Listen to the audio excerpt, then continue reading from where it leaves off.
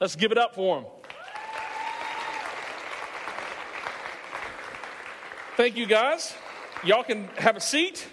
And we are going to start week 3 of Silent Nights. Now, as we do that, I just want to tell you, some of you know this about me. I have a sickness, all right? And I'm going to do some confessing amongst you some of here. So, Kevin, you need to listen up, okay?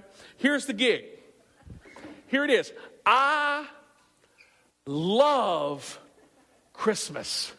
Anybody out there like that? You just love Christmas? Let me tell you, I love Christmas. When the Christmas lights are going up, I'm happy. And when they're coming down, I'm sad. And if you could, thank you. And I love Christmas. I love Christmas lights. I love driving through all of the neighborhoods to be able to see exactly where everything is going. I love Christmas movies.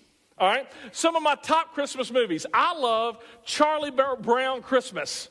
I love it that you have this guy by the name of Pigpen who can actually have a dust storm amongst a blizzard. That's crazy.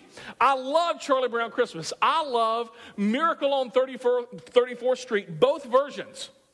All right, I love the black and white. I love the color.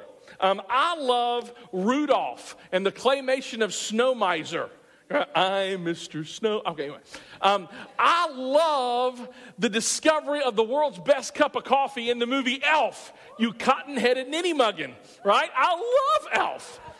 Love Elf. I love, in fact, this was so neat. Brooke Palmer, one of our worship leaders, her and a friend actually got some spaghetti and poured syrup all over it. And ate it. And that's nasty, but that's what happens in Elf. I'm just saying. So I love Polar Express. I mentioned I love Polar Express. I love National Lampoon's Christmas Vacation. And my boy Cousin Eddie, right? Man, I love that when he's emptying the sewer of his RV. I love that. And I can't even repeat that in church. I'm just telling you, it's just fun, right? I love Snots the dog. Let me tell you, I love Christmas food. My mom, who's sitting right back there, she makes Christmas candy, and she makes coconut balls with covered in chocolate. She makes some magic cookie bars. She makes M&M and chocolate chip cookies, and she lives at 244 Edmondson Lane. And one of the things that we would do, and we still do, is we'll all get together as a family, and we will put on our fat clothes, which means they're sweatpants, and we will put the Christmas candy all around the table, and we will eat and play board games all day long because we love Jesus. All right? But it's just, I love that. But let me tell you what really gets me in the mood. Christmas songs. I love Christmas songs. Now, I think there's 2 groups of people in the world. There are some of you groups who, with Christmas songs, you believe it's okay to listen to Christmas songs, lunch, Thanksgiving Day, and you listen to them all the way through Christmas Eve, and then you shut it down, all right? And some of you, we call you people Scrooge, okay? Because there's another group of people, which I am a part, who I believe it's okay to listen to Christmas songs once Cracker Barrel starts decorating for Christmas, which is usually around July 15th. True story, and the staff makes fun of me about Christmas songs all the time. A true story, about 3 years ago, we had a cold snap in August. And I started listening to Christmas music in August because that's how I roll, right? All right, now here's the thing. Let me tell you how many Christmas songs I have on my iPod. I have 15,397 Christmas songs that will play for 38 days straight without repeating. I have a sickness.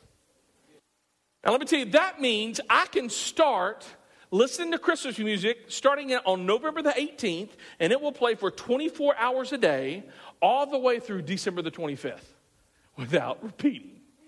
I love it, all right? I love Christmas songs. In fact, this is interesting.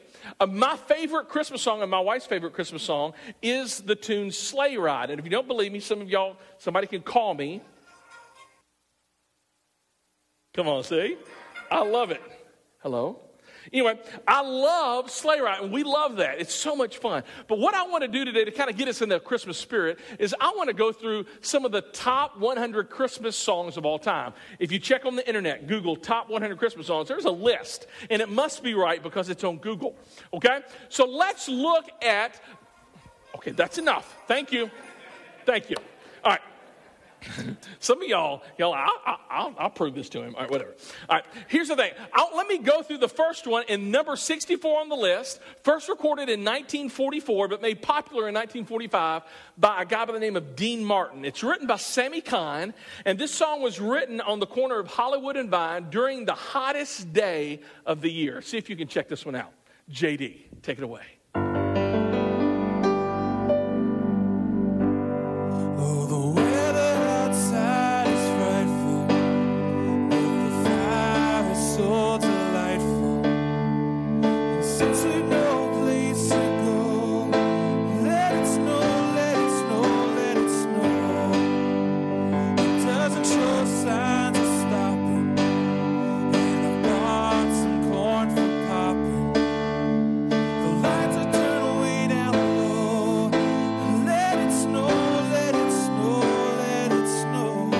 Give it up for JD. That's number 64 on the list. Let me go ahead and pull back the curtain and let you see what was number one, the number one Christmas song of all time. In fact, this is interesting. This next song is not only the number one Christmas song of all time, but it's also the number one biggest song of all time. And, I mean, Christmas or non-Christmas. And it was made popular. It was written by Irving Berlin. And it was made popular by a guy by the name of Bing Crosby. See if you can guess this. I'm dreaming of a white Christmas, just like the ones I used to know. The treetops glisten and children listen to hear sleigh bells in the snow. All righty, there it is, White Christmas. And I'll tell you, here in this, if you live in Texas, they don't have white Christmases. They have icy Christmases, all right, because it doesn't snow there. So I can't remember the last white Christmas we've had here in Clarksville. It's been a long time, all right? This next song, though, it's not Christmas to me until I hear this next song.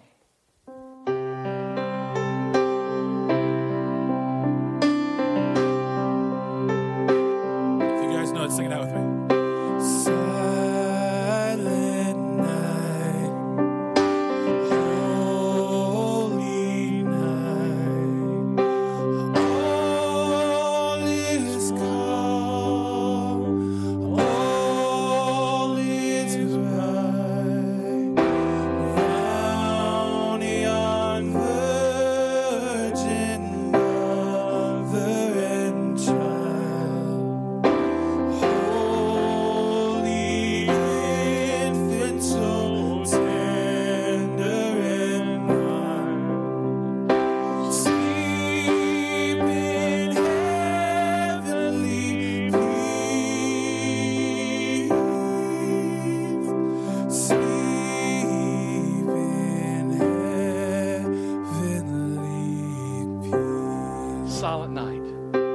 Written in 1818, it was composed by a guy by the name of Franz Gruber. Right before the Christmas Eve service, the church organ broke. Mice had eaten out the bellows. This young pastor, a 26-year-old priest by the name of Joseph Moore, realized it wasn't going to be fixed in time for the Christmas Eve service. So he got one of his friends, his best friend, a principal and a headmaster of a school, to compose a song from a poem that Joseph Moore, the priest, had written just a couple of years earlier. So just on some hand-scratched paper, while the snow was falling in Austria, he wrote Silent Night. And on that Christmas Eve service, what was supposed to be this huge organ that was filling this big cathedral, Joseph Moore and Franz Gruber sat on a stool side by side while just playing an acoustic guitar. And they sang Silent Night. I don't think they probably knew how big that song was going to get. But I love this song. But when you think about it, Christmas isn't the story about one silent night, but it's really about the interruption of 400 years worth of silent nights. And let me explain. The Christmas story is found in the Bible, and the Bible is separated into two sections, the Old Testament and the New Testament. And when the Old Testament comes to an end, it comes to an end with a book by the name of Malachi. This little 4-chapter book, Malachi. And then when you turn the page, there is a blank page in your Bible. And that blank page in between Malachi, the end of the Old Testament, and Matthew, the beginning of the New Testament, that blank page represents 400 years of silence. So when Malachi comes to a close of his 4-chapter book, the curtain comes to a close on the Old Testament, and as the curtain draws nigh, God goes silent.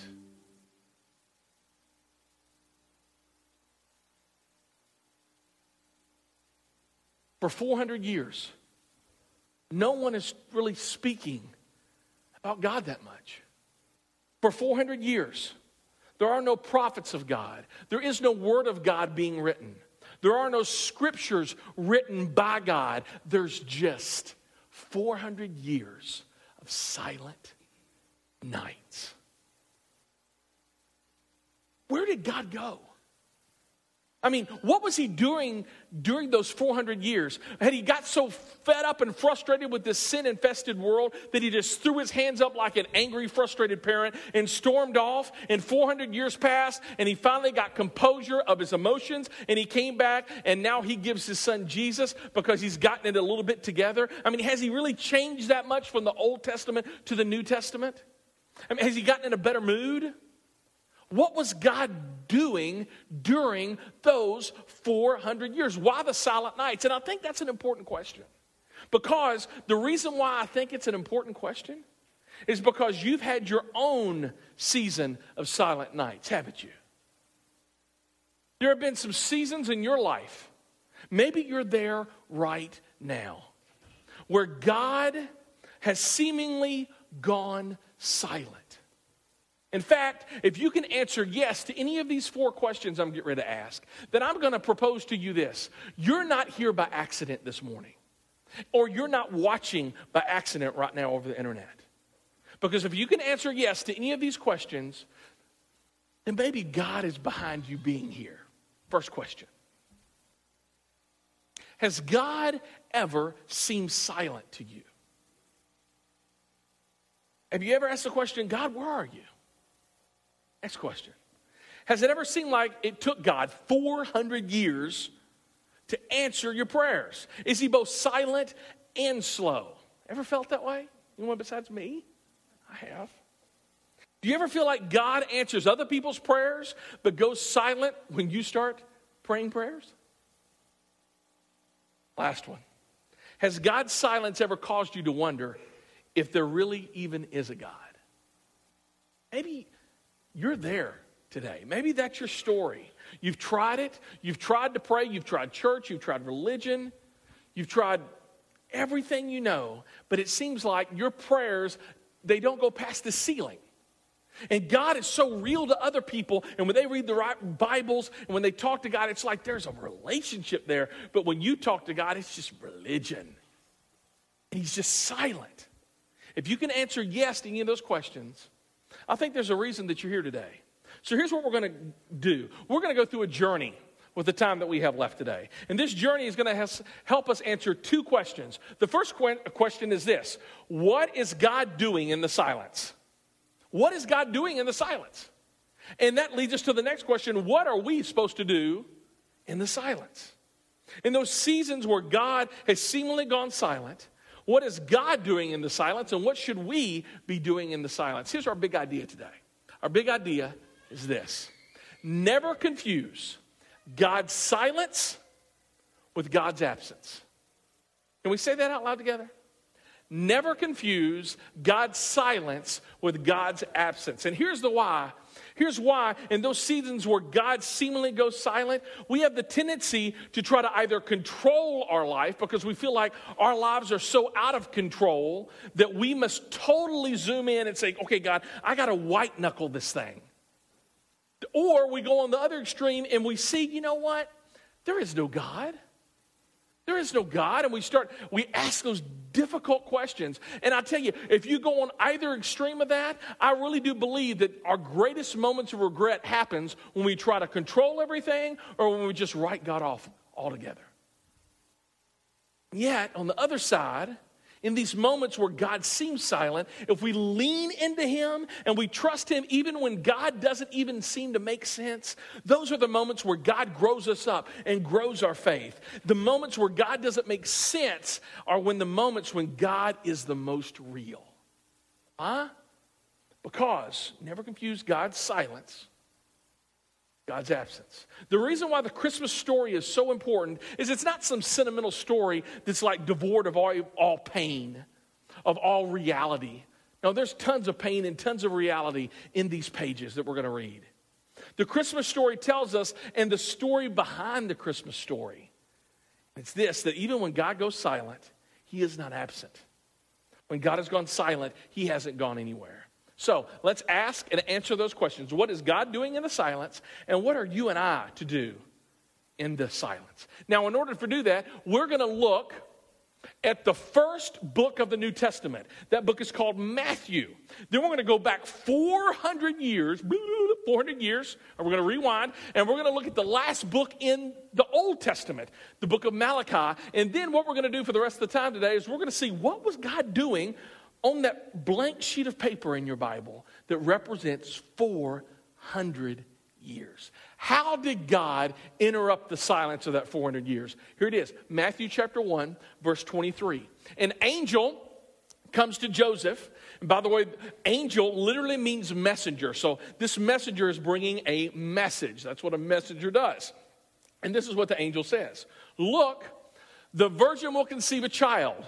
She will give birth to a son, and they will call him Emmanuel. What does Emmanuel mean? It means God with us. This is a huge clue that answers the two questions. Why does God seem silent, and what do we do in the silence? Now, like I said, we're going to go back into time, 400 years back into time, into the book of Malachi. Now, here's what's so crazy about this. You think about this. It's 2013. If we went back 400 years, that would be 1613. How long ago was that? Forever. Was America even around? The United States of America? Negatory, Ghost Rider. Thank you, public school education. For some of you say, yeah, it was George Washington. No. All right? No, 1613. Think of the advancements in modern medicine since then. There wasn't even an internet, teenagers. Did you know that? There wasn't an internet back then. It was nuts. All right? But listen what happens 400 years before God breaks the silence. In Malachi chapter 1, verse 2. And this is one of the themes of the book of Malachi. Let's look at it. This is what it says. I have what? Always loved you, says the Lord. The wonderful thing about this verse, if you can just keep it up, is this verse is not written in the past tense.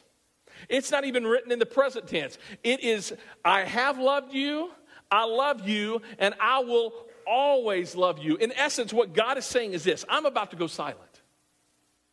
But in the silence, never forget this. Never forget that I have loved you. I love you. And I will always love you. Now, I don't know what you're facing today. I don't know what type of silence you're experiencing right now in your life. But what I do know is this, that the creator of the universe wants you to know that I have always loved you. I currently love you, and I will always love you. No matter what silence or what darkness you're experiencing right now, the creator of the universe who created the stars and the planets and the Milky Way and you is saying and whispering in your ear this morning, "I love you." You get nothing else out of this message. Get that. So what was God doing in these 400 years? When you go from Malachi, one page, to Matthew. I mean, the end of that 4-chapter book of Malachi, he puts down the pen and the curtain starts to draw close. And for 400 years, there's nothing. There's nothing. What is God doing in those 400 years? Well, I don't have a Bible verse really for the rest of this sermon, which is kind of crazy. Some of you, you're like, great, I don't believe in the Bible, and I went to college, and this professor kind of debunked the Bible and its myth or whatever. Okay, I understand where you're coming from. But let me tell you what I do have during these 400 years, is I have a human record, historical record that we're going to be looking at. And if you love history, you're going to love the rest of this talk. And if you hate it,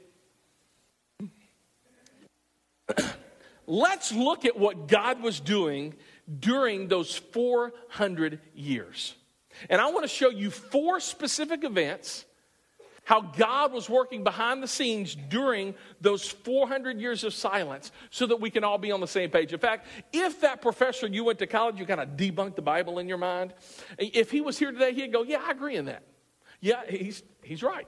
In fact, yeah, that's what he said, and yet historically, that's what happened. And yes, that's what happened. These 4 things that God was doing in those 400 years is really what's so cool. It's going to connect the dots so that you can understand why you're here today, thousands of miles away from where all this stuff happened, and why you're here today in a church that's talking about Jesus. Because God, we're going to see, had a plan and was working behind the scenes. Let's look at it. All right. During the Old Testament, during the end of the Old Testament was coming to an end, there was a major power shift happening. Babylon the Great wasn't so great anymore. In fact, they were kind of on the down low. And Persia was coming into power. And around 360 BC, a leader rose up from the area we now know as Greece. And his name was Philip of Macedon. Philip of Macedon unified a portion of Greece, but really the reason why Philip of Macedon is important wasn't because of anything that he had done, but it was because of his son. His son, you've heard of, Alexander the Great. Here's a picture of a bust of Alexander the Great. When Alexander the Great appeared on the world stage, historians say that the world had not seen a military leader or strategist quite like Alexander. In fact, many people still say the world has not seen since that day a military strategist like Alexander the Great. So Alexander, he takes on the Persian Empire. He demolishes Persia, and this begins a string of military conquest that is unprecedented to this day. And then at the age of 33, Alexander dies, 323 BC. And right before Alexander died, again, if you were in history class, if you were listening, you remember this quote. Alexander said, "I'm depressed because there's no more worlds to conquer." And then he dies. But before he dies, he makes 2 decisions that radically impacts the known world from that point forward. And here are the 2 decisions that he makes that he thought, yeah, that's a great idea. I'll do that. The first one is this.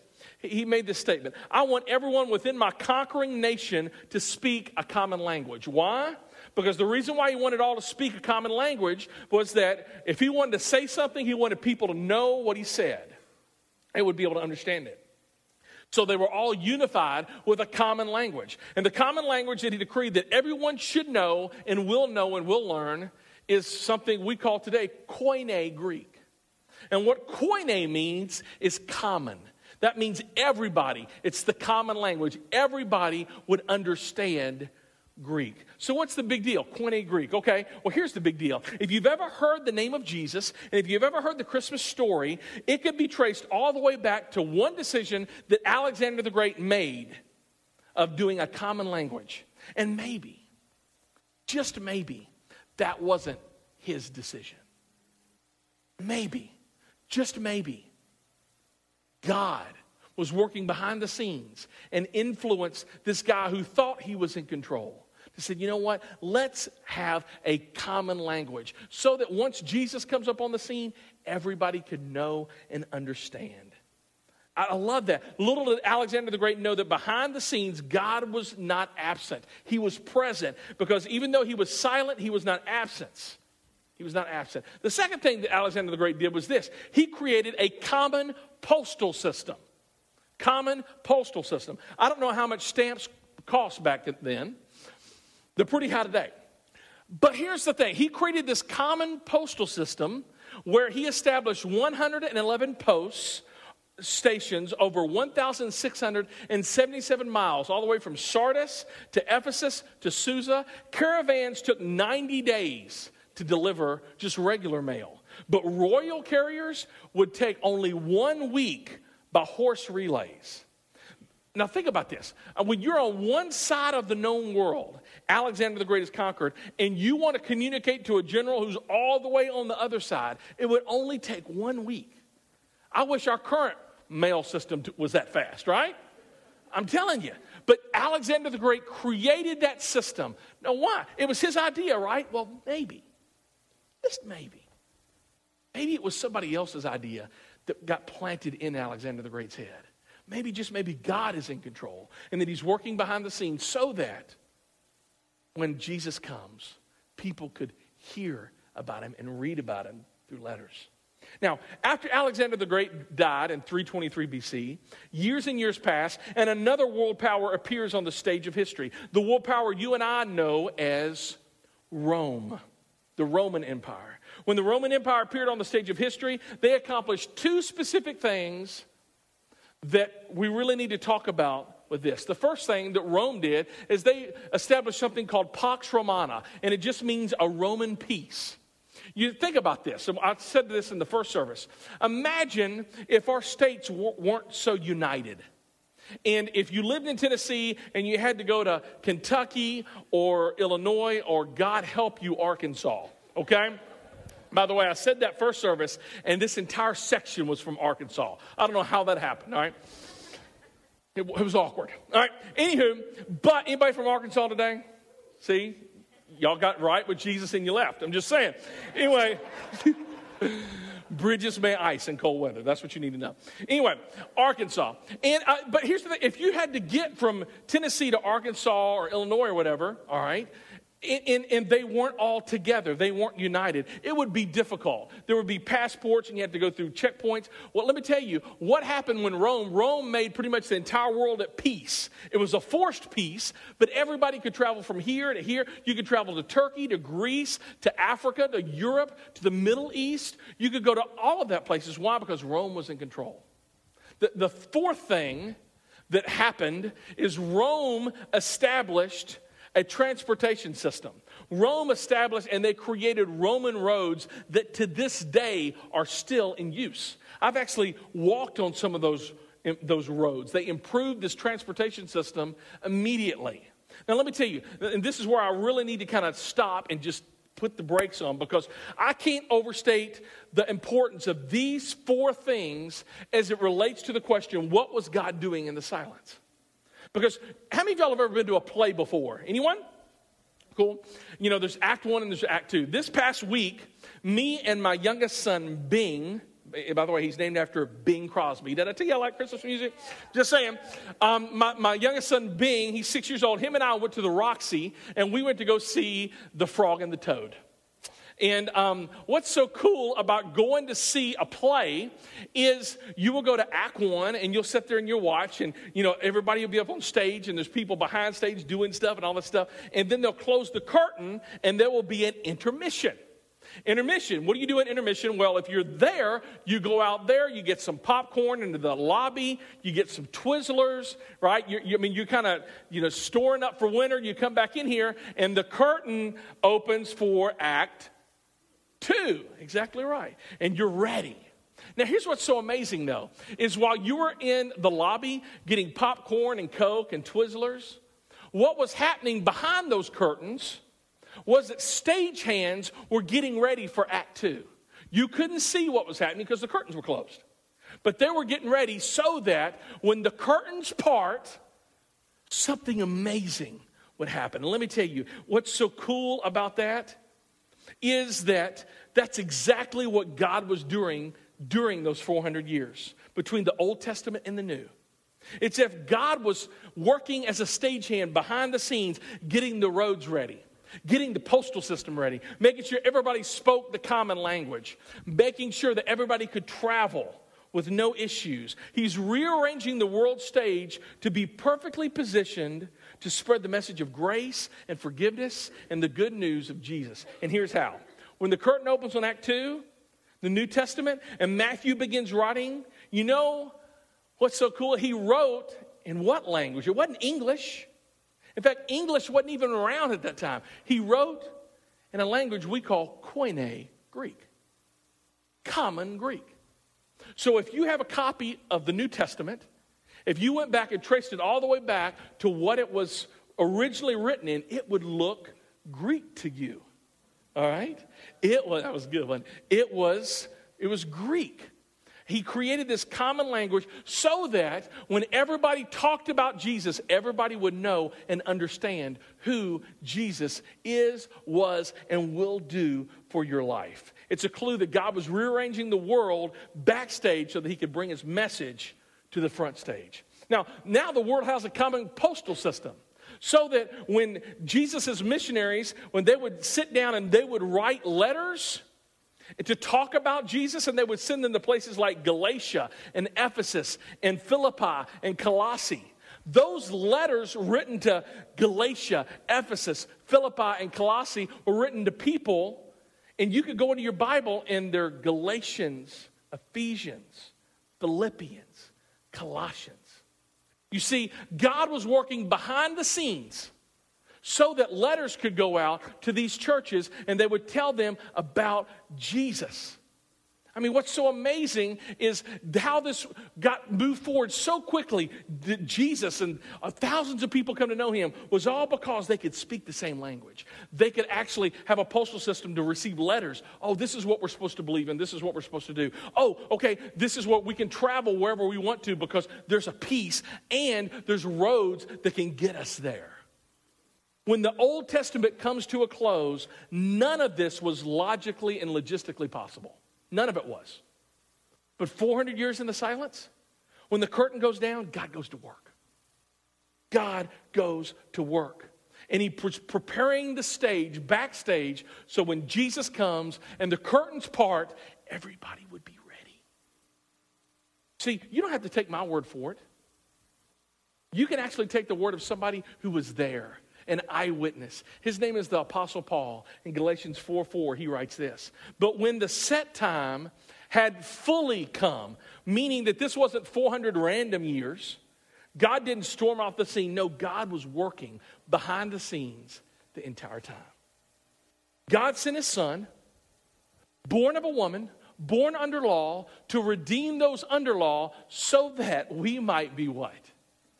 Adopted as sons and daughters. This reveals what God was doing in the silence. He was working behind the scenes, and it also reveals what God is doing in your silence right now. Because just hang out with me for a sec. You see, you're experiencing silence, and you feel like God is being quiet, and he hates you, and he doesn't love you, and you need to know this. In the silence, God is saying, I have loved you, I love you, and I will always love you. But what he's doing currently in your silence is he is working behind the scenes to get your circumstances ready and to get you ready. So that at just the right time, and I don't know how this looks for you, but at just the right time, God shows up. Something amazing is going to happen. That's what God is doing in your silence. Okay, if that's what he's doing in the silence, rearranging your scenes and your circumstances, so that when he shows up, it's all about him. What are we supposed to be doing in the silence? What are you supposed to be doing? What am I supposed to be doing in the silence? And really, I simply think, well, when we hear his silence and you feel his absence, we are to trust his presence. When you hear his silence and you feel that he's absent, it's at that time that we are to trust his presence. Here's the point.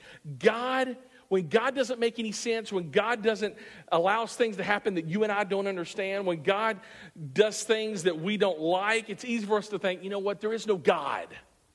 Or it's easy for us to think, you know what, there is a God, but he doesn't care, and we have to control things ourselves. No. The story behind the story of Christmas tells us something totally different. That if you don't understand what God is doing, if you don't feel that he's there, he's absent, it's at that moment, that instant, you and I are to trust his presence. How do you do that? That sounds good, but really, realistically, how do you trust presence? Well, let me answer that by asking a question of you. What would you do if you were confident that God was with you? Sit on that for a sec. What would you do if you were confident God was with you? Whatever the answer is to that question, do that tomorrow. Because you know what? He is. He will never leave you. He will never forsake you. He is right there. He is closer than your next breath. Know this. Then when everything doesn't make sense and you feel like God is silent, you feel like he's absent, trust his presence. Some of you, right now, you're on the edge of another deployment. Right before this service started, I hugged one of our great volunteers who's getting ready to leave this week. With tears in his eyes and my eyes, going away again. Some of you know what that feels like. For others of you, you're here and a relationship just ended. And you're crying out to God and you feel like those prayers aren't getting past the ceiling. You're asking the question, what do I do? What do I do? What you do, you trust his presence. Dear God, I pray right now, God, for everyone in here. Lord, it's so easy during the holiday season to think that everything's happy-go-lucky. And Lord, even though there's many of us who are happy during this holiday season, God, there are some of us with great pains and great aches. There are some people that have been talking to you what seems like for 400 years. You've not spoke. God, I don't have any easy answers for any of that, God. But what I do believe in is I trust your track record. Trust Jesus. That even when you feel so far away, even when you are so quiet, Lord, history tells us you are working behind the scenes, that you've not left us, that you will never leave us. You are God with us. You are Emmanuel. Lord, I pray during those dark times, you would trust in you. Lord, it's in Jesus' name that we pray. Amen.